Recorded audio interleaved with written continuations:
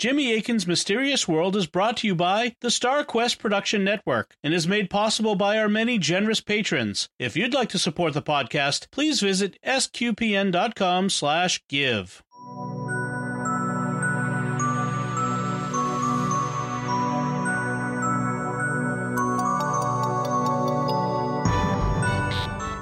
You're listening to episode 249 of Jimmy Akin's Mysterious World, where we look at mysteries from the twin perspectives of faith and reason.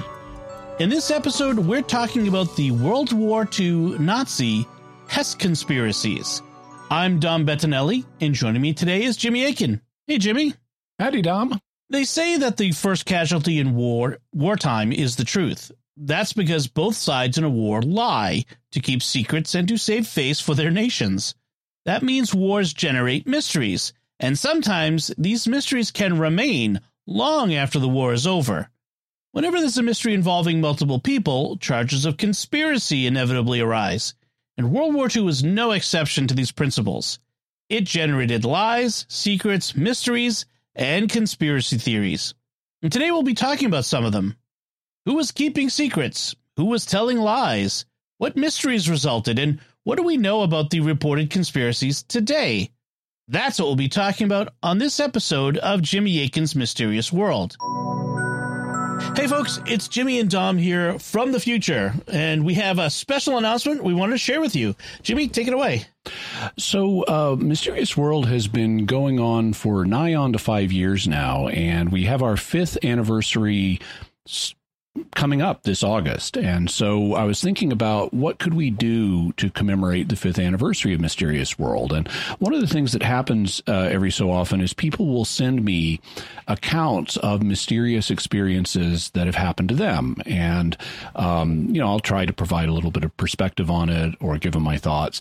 And it occurred to me that could make a really interesting episode. We have a big enough audience that we should have enough interesting stories from people to fill an hour. So if you've had a mysterious experience, please think about sending it to us. It could be an experience of an apparently supernatural nature, a miracle that happened, or an apparition of God or one of the saints, or an encounter with angels or demons. It could be a paranormal experience, like a psychic experience, premonitions, or appearances of ghosts or haunting or poltergeist experience. It could be cryptids like Bigfoot or some other kind of cryptid. It could be UFOs or aliens. It could be shadow people. It could be a near-death experience that you or someone in your family had, an NDE, or an end-of-life experience, like a crisis apparition or something like that. If you've had a mysterious experience, please write it up and send it to me. You can send it to mysterious@sqpn.com. Once again, that's mysterious@sqpn.com. You can also record it in your own voice and send it in. And even if you've already sent it in the past, if you send it now, that will tell me you're interested in potentially having it in our 5th anniversary celebration. And I don't know that, depending on how many we get, I don't know if we'll be able to use all the ones we get, but I'd really appreciate hearing from the audience.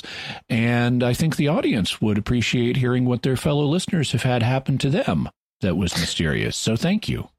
Excellent. Yeah, that'll make a great show, folks. So we look forward to receiving all of your feedback and your stories. And like Jimmy said, you can send it to any of the usual feedback locations, addresses that we have, and we'll use that in the show.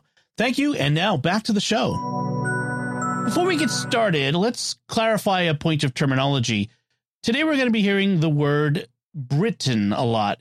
And although Americans are familiar with that word, they sometimes identify Britain and England with each other. But that's not true, is it? No, Britain includes more than just England. The word Britain is a common abbreviation for the phrase Great Britain, and Great Britain is the island that contains England. But there's more on the island of Great Britain than just England.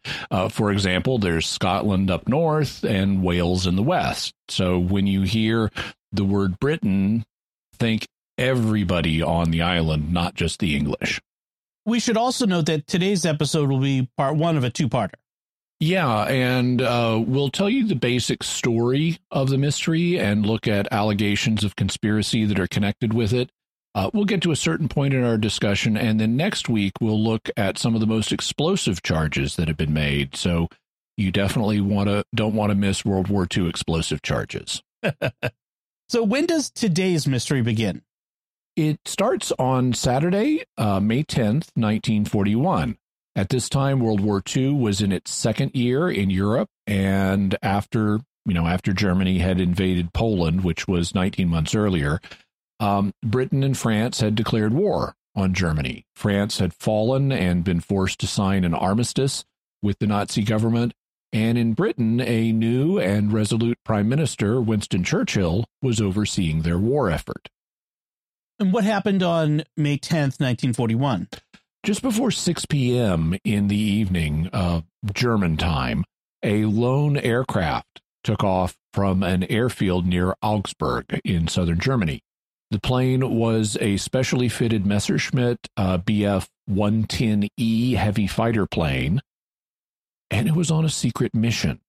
In his book, The Hitler Conspiracies, historian Richard Evans writes, after crossing the German border, it reached the Dutch Frisian Islands at 7:35 and then altered course, flying in an easterly direction, clearly in order to avoid being detected by British radar.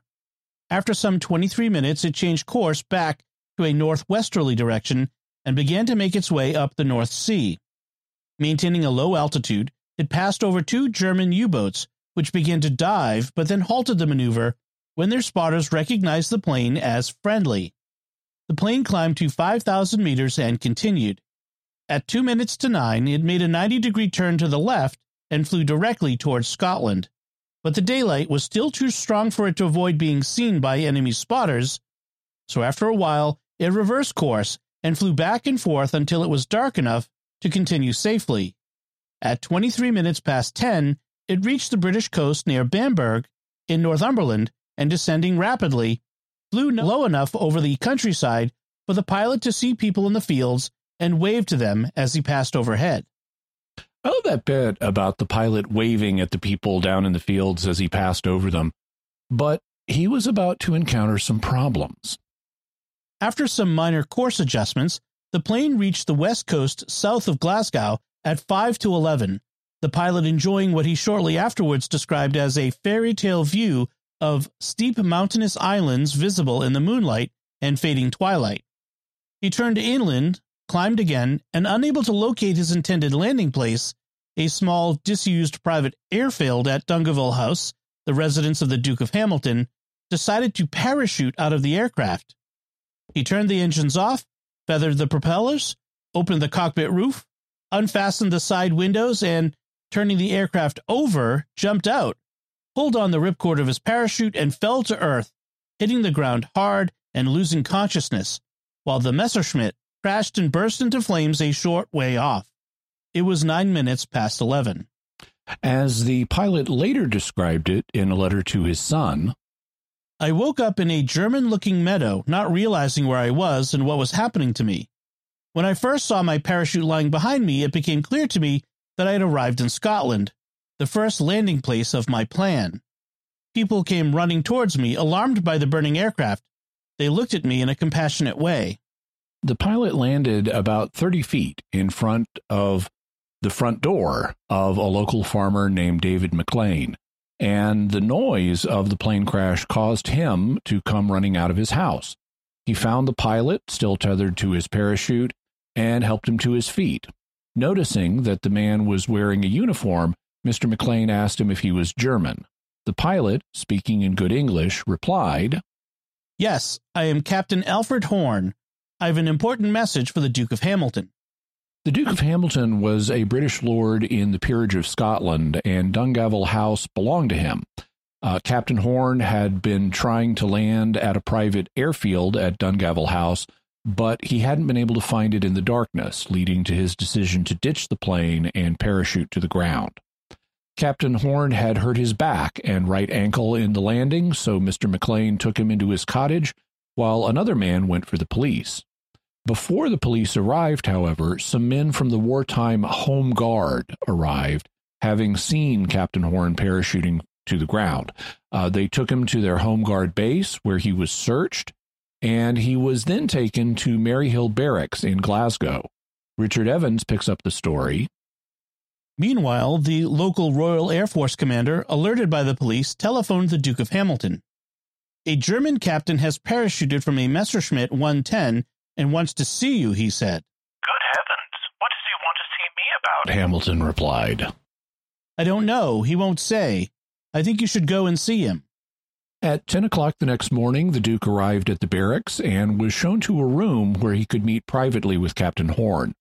Once they were alone, Captain Horn explained that his real name was not, in fact, Captain Alfred Horn. Instead, his real name was Rudolf Hess. He was the deputy Führer of the Nazi Party just below Adolf Hitler, and he had come to Scotland on an urgent peace mission.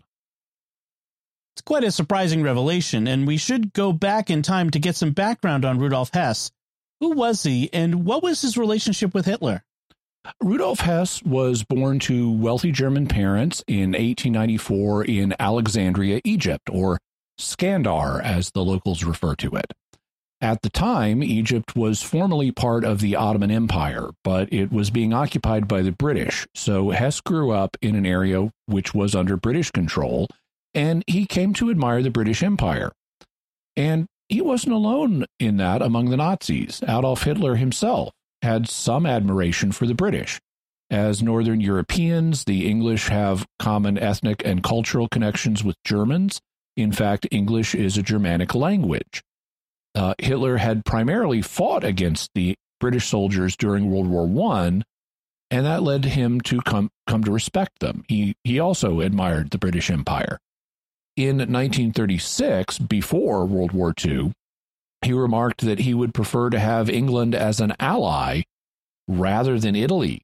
So Hess was not alone in having positive sentiments towards the British. Where was Hess educated? Was it in Egypt?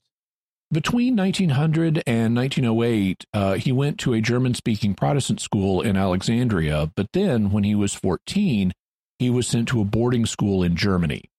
World War I broke out in 1914, when Hess was 20 years old, and he quickly enlisted in the German army.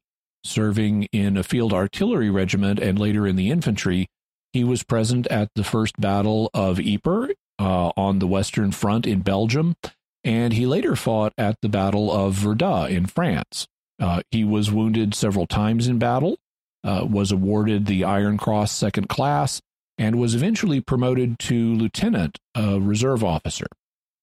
Hess also asked to become a fighter pilot, World War I being the first major war that had those newfangled airplane things flying around in combat, although technically they had been used earlier in the 1911 Italo-Turkish War. Hess received flight training and qualified as a fighter pilot, but he didn't see any action in the sky because World War I came to an end in 1918. What did he do after the war? One of the things he did was join the Tula Society, and this was a really strange group. It was founded in 1918, the same year that the war ended, and it was named after Thule, which in Greek mythology was a land and a people located in the far north. It's sometimes identified with Iceland and sometimes with Scandinavia, but for members of the Tula Society, it was a lost island or landmass up near Iceland or Greenland, kind of like Atlantis, but not Atlantis. The Tula Society focused on the origin of the so-called Aryan race, a theme that would later become prominent in Nazism. It had a racist ideology, and if you wanted to join, you had to swear that you and your wife had no Jewish or colored ancestors, so Gentile whites only.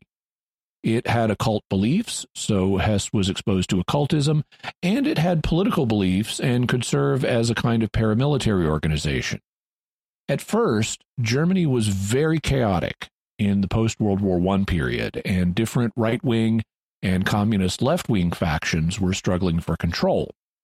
Rudolf Hess himself brawled in the street in street battles between different groups as part of the Thule Society.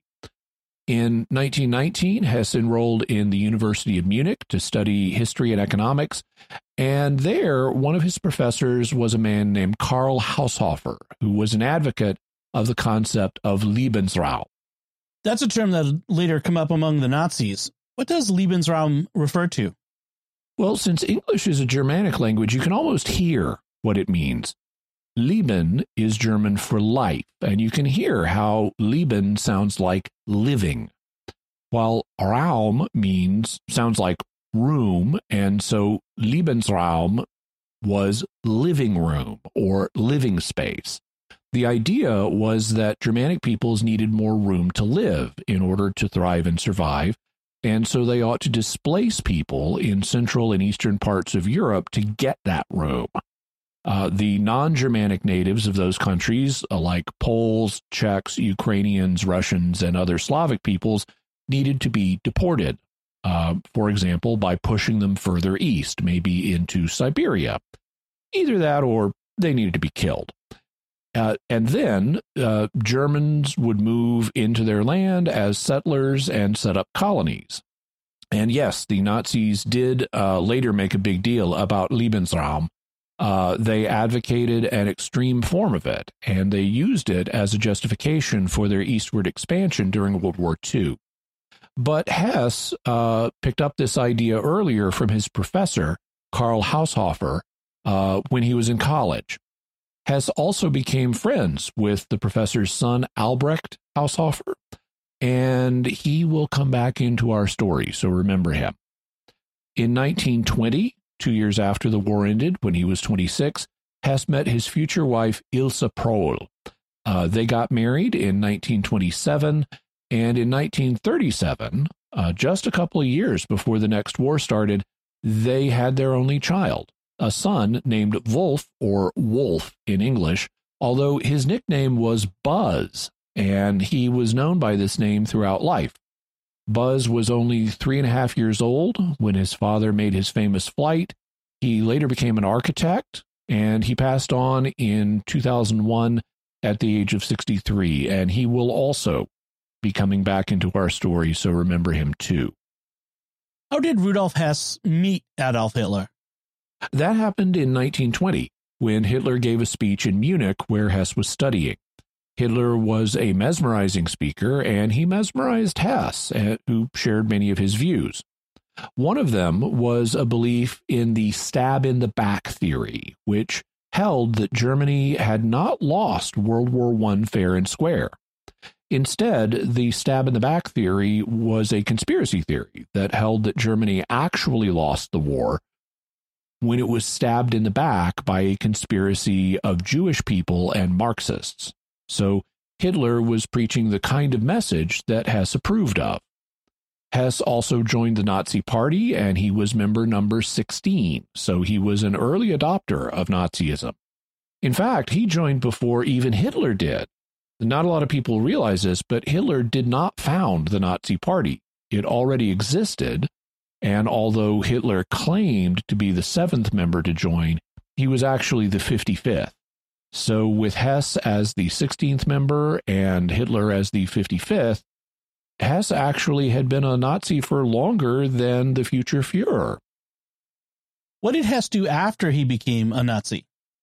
He became very active in party politics, including fundraising and organizing, and he joined the Sturmabteilung, a term which means storm detachment. And this was the Nazi Party's paramilitary wing at the time. They're better known as the SA, or the brown shirts, because of the color of their uniform.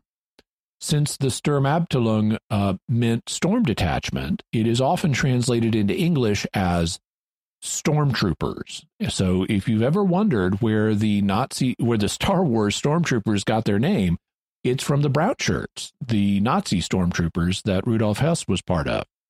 And basically, they were a group of early Nazi thugs. Though they later lost ground to the even more famous group of Nazi thugs known as the SS. Hess also built a close friendship with Hitler. In 1921, A Marxist group tried to assassinate Hitler with a bomb, and Hess protected him and was injured in doing so. Things continued to be very chaotic in Germany, and the nation was now going through the Weimar hyperinflation, which we talked about in episode 199 on the inflation that the government causes, in this case, the Weimar government. So Hess was sticking with Hitler during really tough times. In 1923, Hitler decided that the time was right to try to take over the government. And so in a beer hall in Munich, he announced a revolution. The event is now known as the Beer Hall Putsch. Putsch being a German word that means riot or rebellion. How successful was that beer hall putsch? Not very. It only lasted a couple of days. There was some violence, but Hitler and his associates were quickly taken into custody. And the Nazi Party and the SA were banned, although that ban was later rescinded. Hitler and Hess were both sentenced to prison, and it was during this time in prison that Hitler started writing his famous book, Mein Kampf, or My Struggle. Hess was one of the two men that took Hitler's dictation for Mein Kampf. Hitler and Hess were then released from prison in late 1924, and the next year Hitler appointed Hess his personal secretary and later his adjutant or administrative assistant. The two were regularly together, and Hess was one of the few people allowed to see Hitler without an appointment. After the Nazis really did get control of the German government in 1933, with the disintegration of the Weimar Republic, and with Hitler as the new Führer or leader, he appointed Hess as his deputy Führer, meaning deputy leader. His job was to lead the government party as Hitler's representative, and so in this period, his star was rising. Based on the evidence we have, what was Hess like as a person? He apparently was devoted to Nazi ideology, sincerely, rather than just for personal advantage. He wasn't just an opportunist who was sucking up to Hitler to better his position in life. Hess lived modestly and did not have a big home. He did not cultivate a group of lackeys or followers to support him. He didn't use his position to become wealthy. He apparently just wanted to be useful to Hitler as his Führer, which, of course, meant that he was a viciously racist, anti-Semitic person. He didn't like non-Germanic peoples, including Slavs, Egyptians, and black people, and he saw Jewish conspiracies all over the place and helped foster the Nazi persecution of Jews in Germany and German-occupied territories, instituting, signing anti-Jewish laws, although he did issue documents that helped blunt the effect of the anti-Jewish laws on the family of his professor Karl Haushofer. Professor Haushofer had married a half-Jewish woman, and so the laws otherwise would have applied to his family, including his son and Hess's friend, Albrecht Haushofer, who was a quarter Jewish.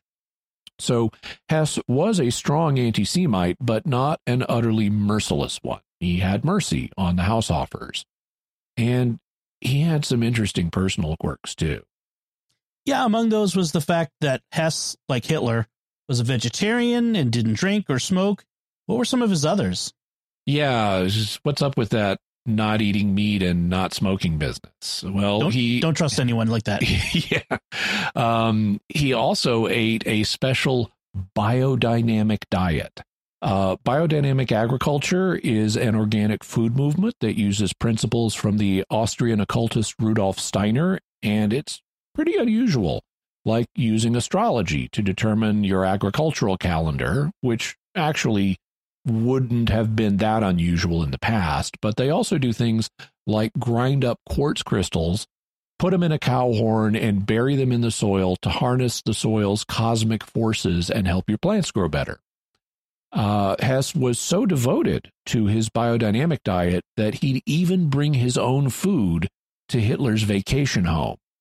But Hitler didn't approve of the biodynamic stuff, and rather than eat the food that Hitler was having prepared for his guests, Hess simply started taking his meals away from Hitler. So that's how devoted to his biodynamic diet he was.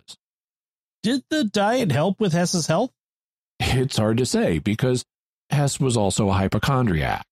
He thought he had all kinds of health ailments. In fact, on his flight to Scotland, he brought 28 different medications with him, plus homeopathic remedies. So, wow, concerned for your health much? And his hypochondria can make it harder to judge what his actual state of health was. But he still preferred his mystically inspired biodynamic diet, and that wasn't the only paranormal subject he was interested in. Perhaps as a result of his time in the Tula Society, he also was interested in astrology, clairvoyance, and the occult, all subjects that Hitler scoffed at. For more on Hitler's views on occult matters, you can go back and listen to episode 31 on Hitler's religion. But Hess's paranormal beliefs will be important to the story later on, so remember them. If Hitler disapproved of the things Hess was into, why did he have him as his right-hand man? Well, Hitler had a certain amount of patience with the people around him. A lot of his aides were kind of weird, but Hitler needed them. And after all, Hitler couldn't expect other people to be as perfect as he was, so he tolerated Hess's eccentricities, but only up to a point. In fact, around the time World War II started in 1939, Hess's star was beginning to dim. Just after the invasion of Poland on September 1st, Hitler made Hess second in line to succeed him, after Hermann Göring. So Göring now outranked Hess in this sense. Also, about the same time, Hitler appointed Martin Bormann as his personal secretary being a post Hess formerly held. So, people like Göring and Bormann had outmaneuvered Hess and displaced him. But even though Hess's star was dimming, Hitler still needed him. Once the war began, Hess asked to be allowed to join the Luftwaffe, or the German Air Force, so that he could be a fighter pilot like he wanted to be in World War I. But Hitler said no. He also told Hess not to do any more flying, even as a private pilot, for the duration of the war. Hess eventually got him to cut that ban back to just a year, but it was an illustration of how Hitler didn't want Hess undertaking any dangerous activities, so he still valued him, though Hess was increasingly sidelined as he wasn't directly involved in the war effort. And then, on May 10th, 1941, Hess made his dramatic flight to Scotland. That brings us back to where we started. When Hess got to Scotland, he spoke with the Duke of Hamilton and said he was on an urgent peace mission. What did he want to accomplish? That's a matter of dispute, so we'll be talking about it as one of the theories that we'll discuss in the reason section. Suffice it to say, the British didn't cotton to whatever kind of peace plan he had on offer, and they simply decided to keep him in custody. So Rudolf Hess never walked the earth again as a free man. After the war, he was put on trial at Nuremberg, Germany, along with other Nazi war criminals. Many of them were put to death by hanging, but Hess was one of 7 sentenced to life imprisonment. He was then confined to Spandau prison in West Berlin. In German, the name is pronounced Spandau. In English, it's pronounced Spandau, and you may hear me say it both ways. In any event, the prison was designed to hold 600 prisoners, but there were only 7 inmates. 3 of Hess's fellow prisoners were released in the 1950s on humanitarian grounds because of their poor health, and the other 3 were released in the 1950s and 60s when their sentences were up. That left Hess as the only prisoner at Spandau from 1966 to his death for more than 20 years. So a whole prison designed for 600 people hosting just one guy. But Hess did remain in prison. There were periodic efforts to free him, but these didn't come to anything. One reason being that the Soviets, who were one of the 4 Allied powers controlling the prison, regularly blocked his release every time the subject came up. Originally, conditions at the prison were quite strict, but they loosened with time. Although family members were allowed to make brief visits every month, Hess forbade family members from visiting him until 1969. But after that first visit, he allowed them to come back regularly, and he got to see photos and home movies of his grandchildren. Conditions became even more relaxed once Hess was the only prisoner at Spandau, and he basically had the run of the place, though he was guarded. Did Hess ever renounce his Nazi views or his actions prior to his capture? No, he never expressed regret for his actions. He continued to be an unapologetic Nazi and an anti-Semite. He spent the rest of his life in Spandau prison, and it was a long life because he lived until 1987, when he passed on to his reward at the age of 93. I remember it being in the news when it happened. On August 17th, 1987, he was found hung by a lamp cord from a window latch, and he died shortly afterwards. The four powers investigated, and a month later, they ruled it to be death by suicide. Spandau prison was then demolished to keep it from becoming a neo-Nazi shrine. Hess was originally buried in a secret location, but later his remains were moved to a family plot, which then did become a neo-Nazi shrine. So his family had the remains disinterred, cremated, and his ashes were spread at sea by the family. And thus ends the story of Rudolf Hess, except for all the conspiracy theories we need to discuss. So that brings us to our theories segment. What conspiracies are there connected with Rudolf Hess? There are several we need to look at. First, why did he make his ill-fated flight? Did Hitler tell him to go? Did Hess go for his own reasons? Or had the British invited him or managed to trick him into coming? Second, when he got to Britain, what was the message that he came to Scotland to deliver? We know it was some kind of peace plan, but what were the terms of the deal? Third, who was the man in Spandau prison? Was it really Rudolf Hess, or was it an imposter? And fourth, how did Hess die? Did he really commit suicide, or was he deliberately killed? And if so, why? These theories would have involved the collaboration of multiple people in the suppression of key facts about illegal or immoral acts of public interest, and so they are what we may refer to collectively as the Hess Conspiracies, the title of today's episode. In this week, we'll look at the first two issues. Why did Hess fly to Scotland, and what kind of peace plan did he propose? And then next week, we'll look at even more explosive issues. Was it really Rudolf Hess at all, or an imposter? And whoever it was, did he commit suicide, or was he murdered? Before we get to those two that we're going to talk about today, I'd like to take a moment to thank our patrons who make this show possible, including John S., Ruth R., Mary S., Renee C., and Elizabeth B. Their generous donations at sqpn.com/give make it possible for us to continue Jimmy Akin's Mysterious World and all the shows at StarQuest. And you can join them by visiting sqpn.com/give.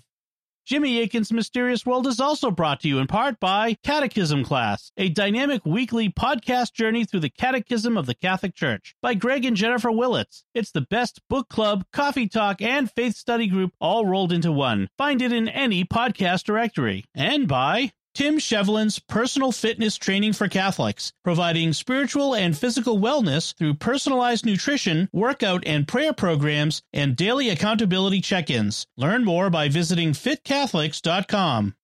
Jimmy, what can we say about Rudolf Hess from the reason perspective? Why did he make his ill-fated flight? Did Hitler tell him to go? Did Hess go for his own reasons? Or did the British trick him into coming? The standard account, which the British government promoted once the story became public, was that Rudolf Hess came entirely on his own initiative. Hitler did not send him, and the British did not invite him and did not know that he was coming. So That's the official account, but a lot of people have not believed it. Why not? Why would people reject the official account? In part because it's not what you would expect. Rudolf Hess was an extremely high person in the German government. He was deputy Führer. And so, people that highly ranked normally don't just fly into your airspace on their own. People on diplomatic missions are usually acting on the orders of their superiors. They are briefed on what they are and are not allowed to say and propose in negotiations. They don't typically go rogue and start diplomatic missions on their own, and they don't typically make negotiating offers without authorization of their superiors. Their superiors really do not like it when subordinates make unauthorized offers on their behalf. It can make the diplomatic situation much, much worse if someone is acting as a rogue, unauthorized diplomat. It can undermine the government's actual diplomatic efforts, and it can make a government look weak and cause problems in a war or alienate the nation's allies, especially in wartime if it looks like you're sending peace feelers to the enemy. There can be legal prohibitions on this kind of activity for just this reason. For example, here in the United States, we have what's known as the Logan Act, which makes unauthorized diplomacy on the part of the United States illegal. The Logan Act dates all the way back to 1788, so, very shortly after the country was founded. So the need for this was recognized very early in our nation's history. Superiors really do not like unauthorized diplomacy. Subordinates know that, and so they generally don't conduct diplomacy without their superiors' consent. And you'd especially expect that to be the case, if the superior is a violent, egomaniacal totalitarian with severe anger management issues like Hitler. He could, have you killed off if you went off the reservation and did things that made other nations think Germany was weaker than it appeared and was desperate to strike a deal with Britain. Not only would that embolden the British in their war effort, it would make Hitler's allies, the Italians and the Japanese, lose confidence in Hitler's commitment to their mutual goals in the war if he was seen trying to negotiate a separate peace with Britain. The expected thing, thus, would be for Hess to have Hitler's authorization before he even contemplated undertaking a mission like this. Also, isn't it normal for countries to receive visits from foreign diplomats unexpectedly? It is not normal for something like this to happen. If an unknown, unauthorized foreign airplane from one of your enemies in wartime starts approaching your airspace, then you will, try to shoot it out of the sky. If a diplomat from a hostile power wants to come over and negotiate, he needs to contact you and arrange safe passage first, so you don't, kill him before he arrives. The normal way that these things are done is to have remote, sometimes back channel discussions about the possibility of a diplomatic envoy. These discussions are frequently carried out privately behind the scenes by lower level officials. And then if they seem to be bearing fruit, a country may allow contact between higher level representatives. But you typically don't start at the top like with the deputy Führer.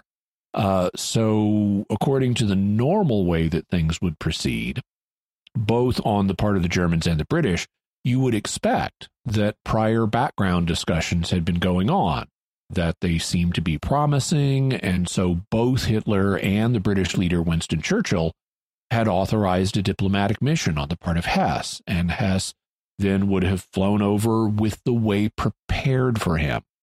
You would not expect the deputy Führer to fly to Britain all on his own, unexpected and without permission from either side, in a Messerschmitt 110 that was identifiable from its silhouette as a German manufactured fighter plane built for combat missions. You wouldn't expect it to come over and conduct unauthorized peace negotiations on behalf of someone like Adolf Hitler. On the face of that, such an occurrence would be completely improbable. That's what makes this such a bizarre situation that has fascinated people for more than 80 years.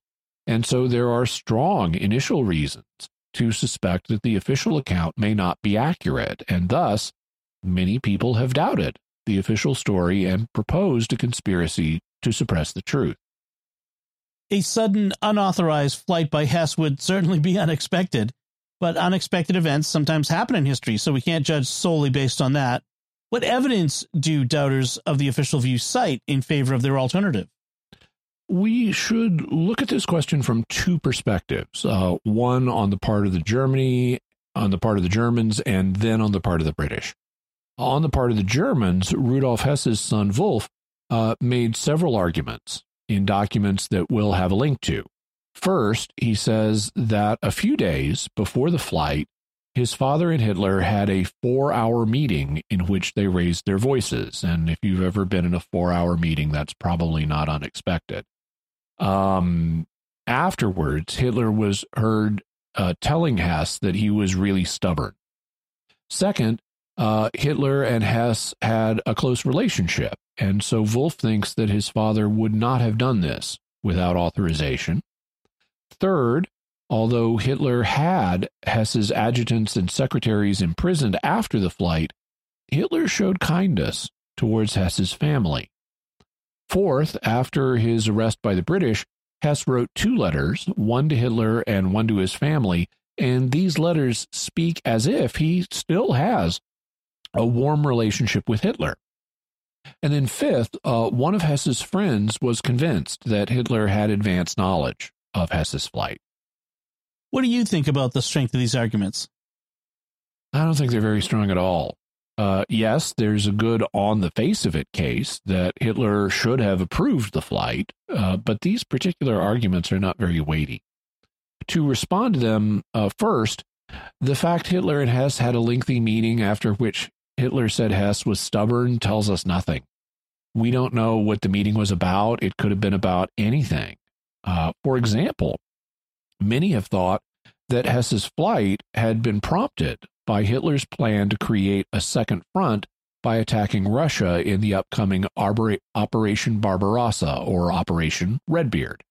It said that Hess thought that fighting a 2-front war could have been disastrous for Germany, and he was right. And he may have been trying to convince Hitler not to attack Russia. The conversation may have had nothing to do with the planned flight to Britain. Whatever they were discussing, Hitler clearly took a different view than Hess, as illustrated both by the raising of voices and by Hitler telling Hess he was a stubborn man. That disagreement does not make it sound like Hess had Hitler's approval for a diplomatic mission to Britain. Whatever they were talking about, they were disagreeing on it. Second, Hitler and Hess did not have a particularly close relationship at this point. Hess may have wanted them to have such a relationship, but Hess's position with Hitler had deteriorated, and he was being marginalized, as illustrated by the fact that other Nazis had outmaneuvered him and were more favored now. Hess may have felt close to Hitler, but it wasn't fully reciprocated, and Hess's flight could have been a desperate, unauthorized attempt to save his friend Hitler from what he saw as a disastrous course of action in attacking Russia, and maybe get back in his good graces. Third, whatever kindness that Hitler may have later showed to Hess's family, they weren't the ones who would have been directly involved in making preparations for the flight. Hess's adjutants and secretaries would have been, and Hitler had those people arrested. Fourth, the fact that Hess later wrote letters to Hitler and his family that made it sound like they had a warm relationship isn't really of value. If you're on the outs with your boss, you may well write a letter making it sound like you're still friendly to him in hopes that he'll be friendly back towards you. And if you don't want to alarm your family, you may well write them a letter making it sound like you and your boss still have friendly relationships to keep your family from freaking out about the fact that you don't, and your homicidal totalitarian boss might one day take vengeance on them. Finally, just because a friend of yours thought you had authorization for an action doesn't mean that you did. If your friend doesn't have direct evidence of what happened, he may just be going with what you'd commonly expect, or with a rumor he'd heard, and what you'd commonly expect may not apply in this situation. If you don't find the specific arguments purporting to show that Hitler approved Hess's mission are strong, what are the arguments that the British must have been expecting him? There are several arguments I've seen made. First, that there were previous lower-level back-channel communications, just as you'd expect in this situation. Second, that there was a group of highly placed people in Britain who wanted peace with Hitler, some of whom, including members of the royal family, were even sympathetic to Hitler. And third, that Hess's plane was allowed to reach the island nation without interference, and that British military forces were ordered not to shoot it down. There are other arguments, but those are the principal ones. And what do you make of them? Yeah, they're also not strong. First, it's quite possible that there were low-level back-channel peace negotiations going on with Germany to see if the war situation might be resolved. But you'd need evidence to claim that these were happening. Further, you'd need to show that such discussions involved a future visit by Rudolf Hess as the deputy Führer, and that they were planning and approving, that the British were planning and approving such a visit from him. And I haven't found any evidence of Britain planning and approving such a visit. Second, it's likely that there were British people, even highly placed ones, that wanted a negotiated peace. It's also likely that there were some who were sympathetic to Hitler. There were such people here in America, and the same would have been true in Britain. I mean, remember, at this time, Hitler wasn't known to be the total monster that he later turned out to be. He later seemed like a kind of eccentric strongman ruler, but, he hadn't yet sent millions of people to the gas chamber. But even given, some sympathy for Hitler in some quarters, that doesn't mean that they were expecting a flight from the deputy Führer. Again, you need evidence that this was the case. I mean, here in America, there were sympathizers for Hitler, and they weren't expecting a flight from Rudolf Hess. So you need stronger evidence to show that that specifically was the case in Britain. Third, Hess's plane was not allowed to approach the island of Great Britain without interference. In fact, they did try to shoot it down. In their book, The Flight of Rudolf Hess, Nesbitt and Van Acker write, if Hess's aircraft had been expected, RAF fighters would have been sent up to escort it safely to its destination. It can be established quite clearly from public records that 3 Spitfires and a Defiant were ordered to attack and not escort the approaching enemy aircraft. On 25 July 1989, one of these Spitfire pilots, Maurice Pocock, was filmed by a television team from BBC Time Watch at the Imperial War Museum in London. Pocock related how he took off to hunt for the intruder and described the problem of picking out the machine in the fading light over the dark hills of Northumberland. The interviewer then asked, "What would you have done if you'd caught up with it?" Pocock looked at him with incredulity. "I'd have shot it down," he snapped. On the same occasion, the team filmed the teller at Fighter Command Headquarters, Felicity Ashby, who explained that Hess's aircraft was treated as a hostile intruder, being identified as Raid 42. So we have multiple people who were involved in the shoot-down effort confirming that this is what happened. Don't some people argue that British anti-aircraft batteries were ordered not to fire on the airplane? Yes, and they were ordered not to fire the anti-aircraft batteries. But there's a very simple reason for that. They'd already dispatched 4 aircraft to shoot the Hess plane down. That means 4 friendly aircraft were giving chase to the plane. And of course, you tell your anti-aircraft batteries not to shoot at a chase like that going on in the sky, especially the night sky. If your ground-based batteries start shooting, you're likely to kill your own pilots with friendly fire. So once the planes have been dispatched to shoot down the enemy target, you tell your ground-based guns to hold their fire. You either try to shoot down the foreign targets with your ground-based batteries or with your fighter craft, but not both. So this argument that the British were expecting Hess is not a good one. We've looked at arguments for the idea that the British were expecting Hess. Now let's turn the situation around. Can you think of arguments against the idea they were? We've seen two good ones. First, as Nesbitt and Van Acker point out, if the British were expecting Hess, they would have assigned a fighter escort to protect him on his way over, but they didn't do that. In fact, they tried to shoot him down. Both of these, the absence of an escort and the attempt to shoot the plane down, are strong factors indicating that Hess was not expected. So I think this part of the official story is correct. I can't rule it out that somebody in Britain had advanced knowledge of Hess's visit, but if so, this person or persons was so marginalized that it didn't affect the situation, and they tried to shoot down the plane anyway. What about Hitler? Are there also arguments against him having advanced knowledge of Hess's flight? According to Nesbitt and Van Acker, the real evidence that Hitler knew nothing of Hess's intention of flying to Scotland is available from several sources. First, Hess himself was adamant in his statements to the British that he had flown entirely on his own initiative. Secondly, he wrote to his adjutant, Karl-Heinz Pinch, thanking him for remaining silent and stating that otherwise he would not have been able to make his historic flight. Thirdly, the experienced and sagacious statesman Lord Simon became convinced that Hess was making his own interpretation of Hitler's peace requirements, partly since he became uncertain when pressed for further details. Fourthly, there is the evidence from Albert Speer, who witnessed Hitler's almost uncontrollable rage when he learned of Hess's flight. Fifthly, there is the evidence in Joseph Goebbels' diaries to the effect that Hitler said Hess deserved to be shot for his treasonable flight.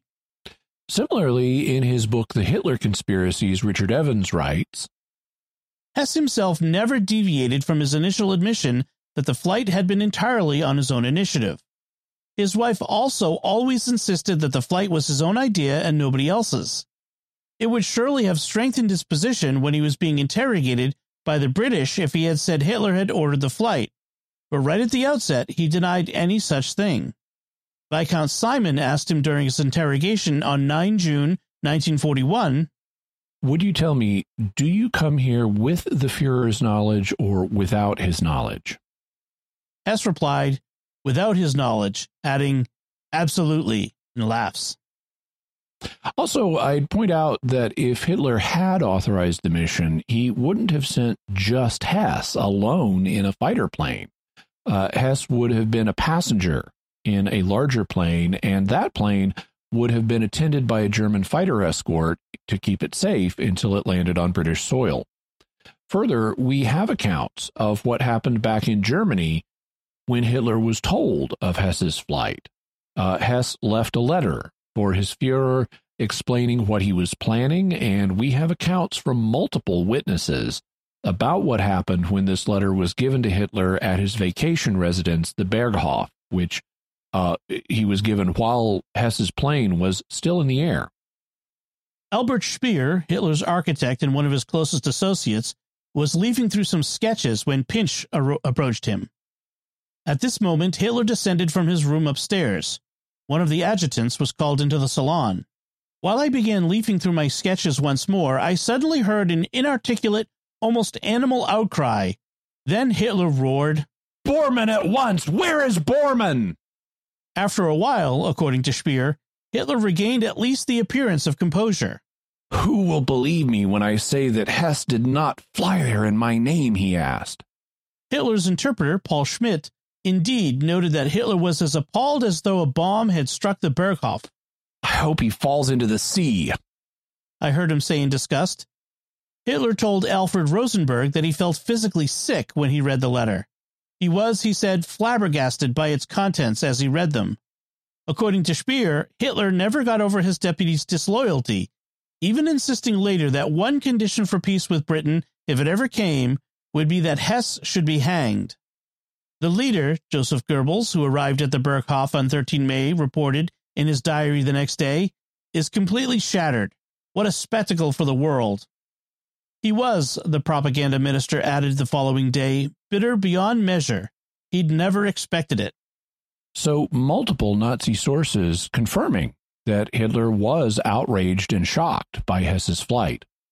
Also, Richard Evans argues, Hitler, after all, had previously banned Hess from flying because he considered it too dangerous, and there is nothing to suggest he ever reconsidered this prohibition. General Karl Bodenschatz later recalled that Hitler had asked him, "How was it possible, General, that the Luftwaffe permitted Hess to fly even though I had explicitly banned it?" If Hitler had personally ordered the flight, he would at the very least have chosen an airfield closer to where he was at the time. Augsburg was relatively remote from the centers of Hitler's activity, which of course was one reason for its choice. Hess remained convinced to the end of his life that Hitler was a great man and National Socialism a great idea. But it is simply not credible to claim that he was deliberately lying when he said the initiative for his expedition had been his alone, and then continued to lie to the end of his days, when he had every reason to enhance Hitler's posthumous reputation by naming him as the author of his peace mission. And I think that's right. Hess could have portrayed Hitler as the great man he believed him to be if he had said the peace mission was Hitler's idea. But he never did that. And together with all the other evidence, I think the official story is correct when it says that Hitler also didn't know about the flight. I can't rule out that Hess may have floated the idea of a peace mission to Hitler, but apparently Hitler didn't approve if Hess made such a proposal to him. Then what was Hess's motive? Did he just want peace with Britain, or was more to it than that? Well, he obviously wanted peace with Britain. The obvious reason for that was that Hitler was preparing to attack Russia within a few weeks, and Hess believed that it would be disastrous for Germany to be fighting Russia in the east and Britain in the west. But there was more to it. I mean, after all, this was kind of a crazy stunt. Winston Churchill later referred to it as an act of lunatic benevolence, and Hess was engaged in some disordered thinking, so there may have been mental issues that were involved. An additional probable motive was getting back on Hitler's good side. Hess's star had been falling as other high Nazi leaders outmaneuvered him, but landing a major peace deal, that would free up Hitler to attack the Soviets, and it could get him back in good with his boss. Yeah, and there's even more to it than that. You'll recall that Hess was very interested in occult matters all the way back to his days in the Tula Society. Well, after the war, Albert Speer, who had been on trial with Hess at Nuremberg and ended up in Spandau prison, said that Hess told him what inspired the trip. In his book, Inside the Third Reich, Speer explains, 25 years later, in 1966, in Spandau prison, Hess assured me in all seriousness that the idea had been inspired in him in a dream by supernatural forces. So Speer says that the idea for the trip came to Hess in a dream, which Hess believed had a supernatural origin. In other words, he believed he had a vision in the night that told him to attempt the mission. And Hess wasn't the only one having dreams about this. His college mentor, Professor Karl Haushofer, who had been a major general in World War I, also was dreaming about this. In his book, The Truth About Rudolf Hess, Lord James Douglas Hamilton writes, there is an interesting note that Hess was confirmed in his plan by the dream of General Karl Haushofer. In this dream, Karl Haushofer had seen Hess walking along tapestried corridors of British castles, seeking to bring peace to the two warring nations. Hess believed in the prophetic vision of Karl Haushofer and looked upon this incident as divine guidance and confirmation that he was to carry out his plan, or as he prefers to call it, his vision. Hess also got confirmation from another source. Nesbitt and Van Acker write, another person of influence was Dr. Schulte Strathaus, who had cast horoscopes for him on numerous occasions. In the last instance, made at the end of April 1941, this astrologer had forecast that the signs were propitious for Hess in the following month. Hess had accepted this prognostication and acted accordingly. So Hess believed that paranormal forces had directed him to fly to Scotland and save Germany by arranging a peace deal with Britain.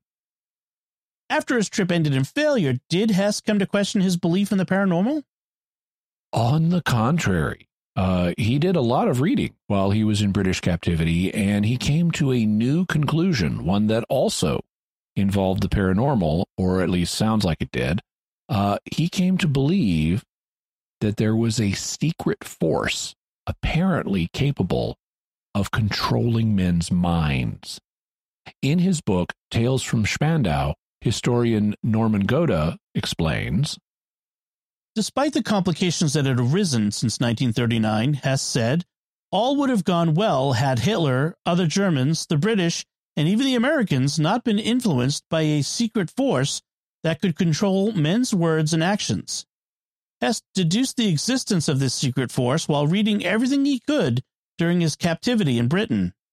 This secret force caused the British leadership to fight Germany and caused Hitler to make poor political and strategic decisions that brought the destruction of the Third Reich.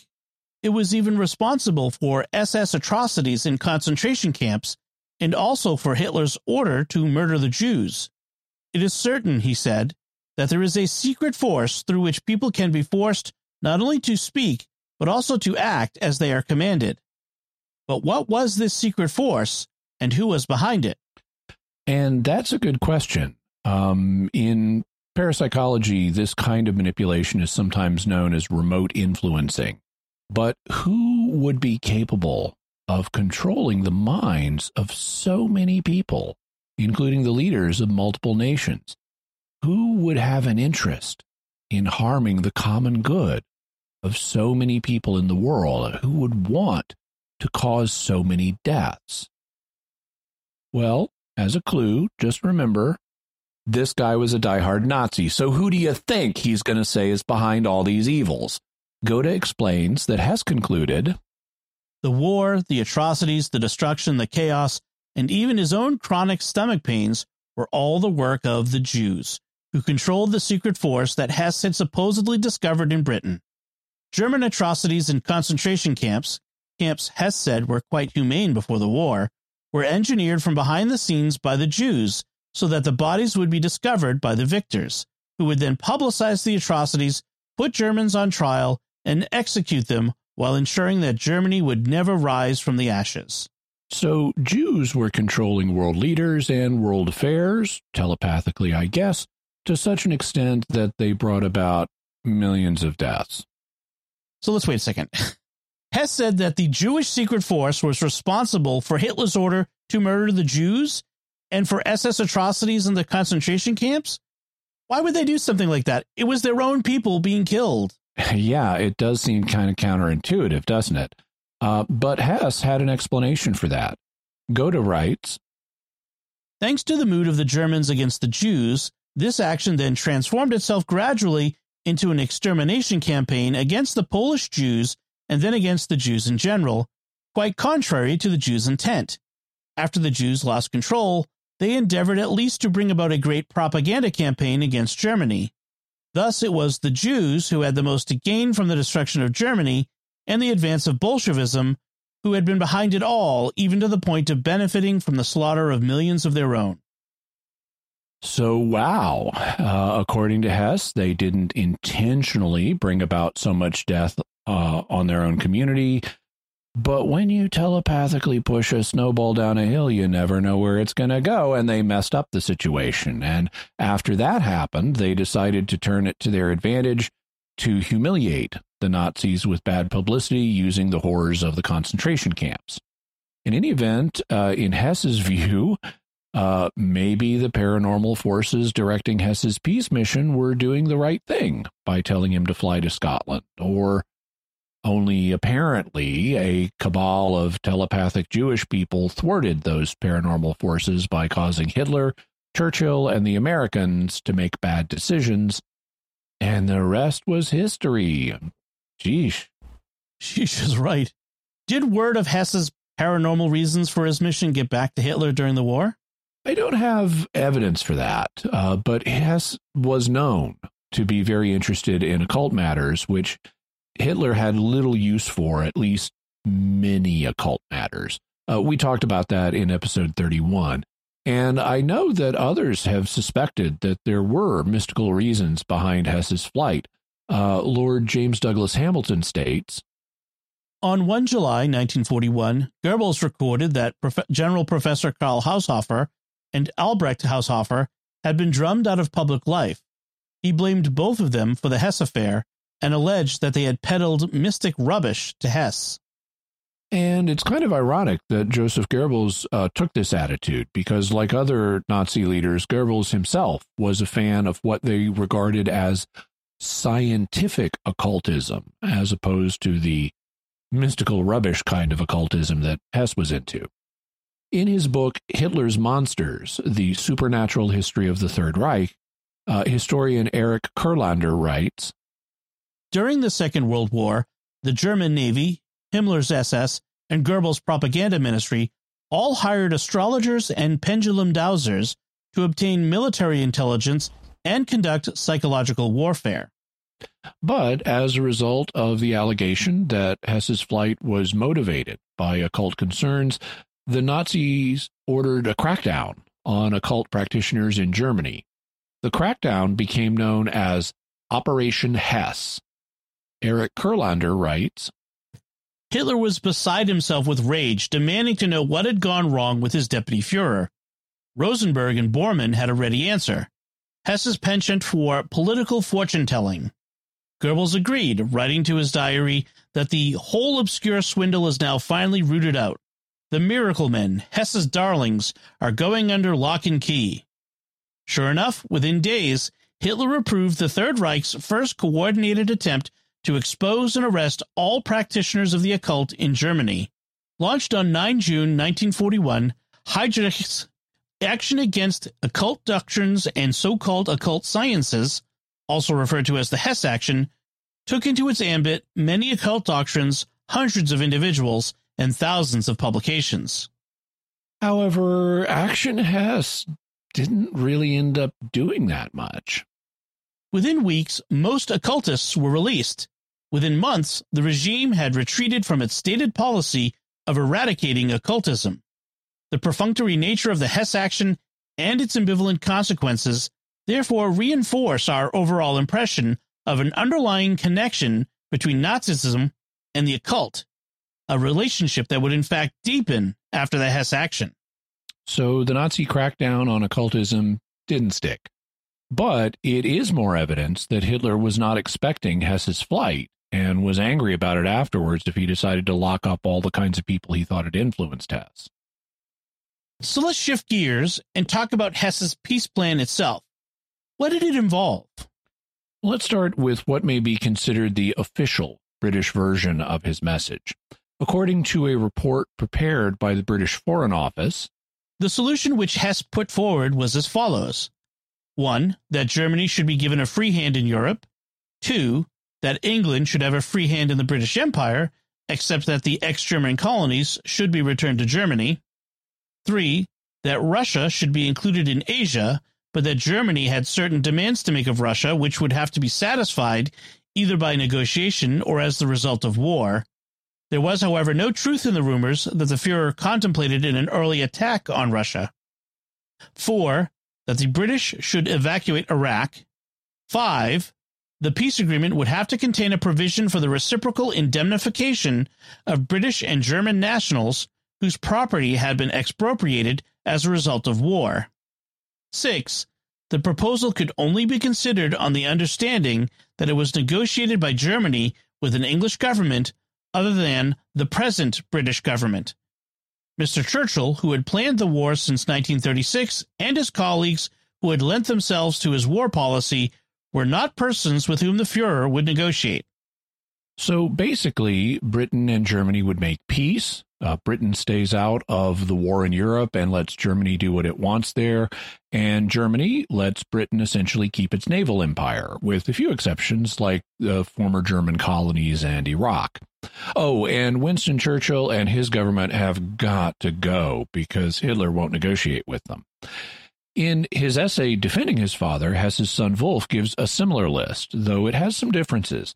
The key differences are that Germany would not attack Russia to get living space, which Hitler was planning on doing. Germany would drop its claim to its foreign colonies. There was no mention of the British getting out of Iraq, and there was no mention of Winston Churchill needing to get out of office. There are other lesser difficulties, but basically both plans sought to establish peace based on the status quo. Germany gets to do what it wants in Europe, and Britain gets to rule the waves. It would be fascinating to try to figure out precisely which terms Hess proposed, but since it's generally agreed that it was a status quo, let's stop fighting and largely leave things where they are plan, we don't really need to discuss it further. Jimmy, what's your preliminary bottom line as we come to the end of this episode? My preliminary bottom line is that Rudolf Hess acted on his own initiative. It's quite surprising, but the evidence suggests that Hitler did not send him to Scotland, and the British did not know he was coming. Hess was a weird guy, and he was convinced that supernatural powers were urging him to make the trip. I also conclude that the evidence points to him proposing a peace plan that essentially maintained the status quo. Germany would get what it wanted in Europe, and Britain would basically get to keep its naval empire. But we still need to discuss whether the man who flew to Scotland was Rudolf Hess at all, or whether he was replaced with an imposter. And whoever it was housed in Spandau prison, did he commit suicide in 1987, or was he murdered? And if so, who did it and why? Thus, next time, we'll be doing both an identity theft investigation and a murder investigation. It should be fun. Jimmy, what further resources can we offer to the listeners and viewers? We'll have a link to Richard J. Evans's book, The Hitler Conspiracies. Also, Lord James Douglas Hamilton's book, The Truth About Rudolf Hess, Nesbitt and Van Acker's book, The Flight of Rudolf Hess, Myths and Realities, Norman Goda's book, Tales from Spandau, Nazi Criminals and the Cold War, Eric Kurlander's book, Hitler's Monsters, A Supernatural History of the Third Reich, Albert Speer's book, Inside the Third Reich, Wolf Hess's essay, The Life and Death of My Father, Rudolf Hess, and also the British Foreign Office statement on Hess that we read from. All right, so that will do it from us this time. What are your theories about the strange case of Rudolf Hess and the conspiracy theories surrounding it?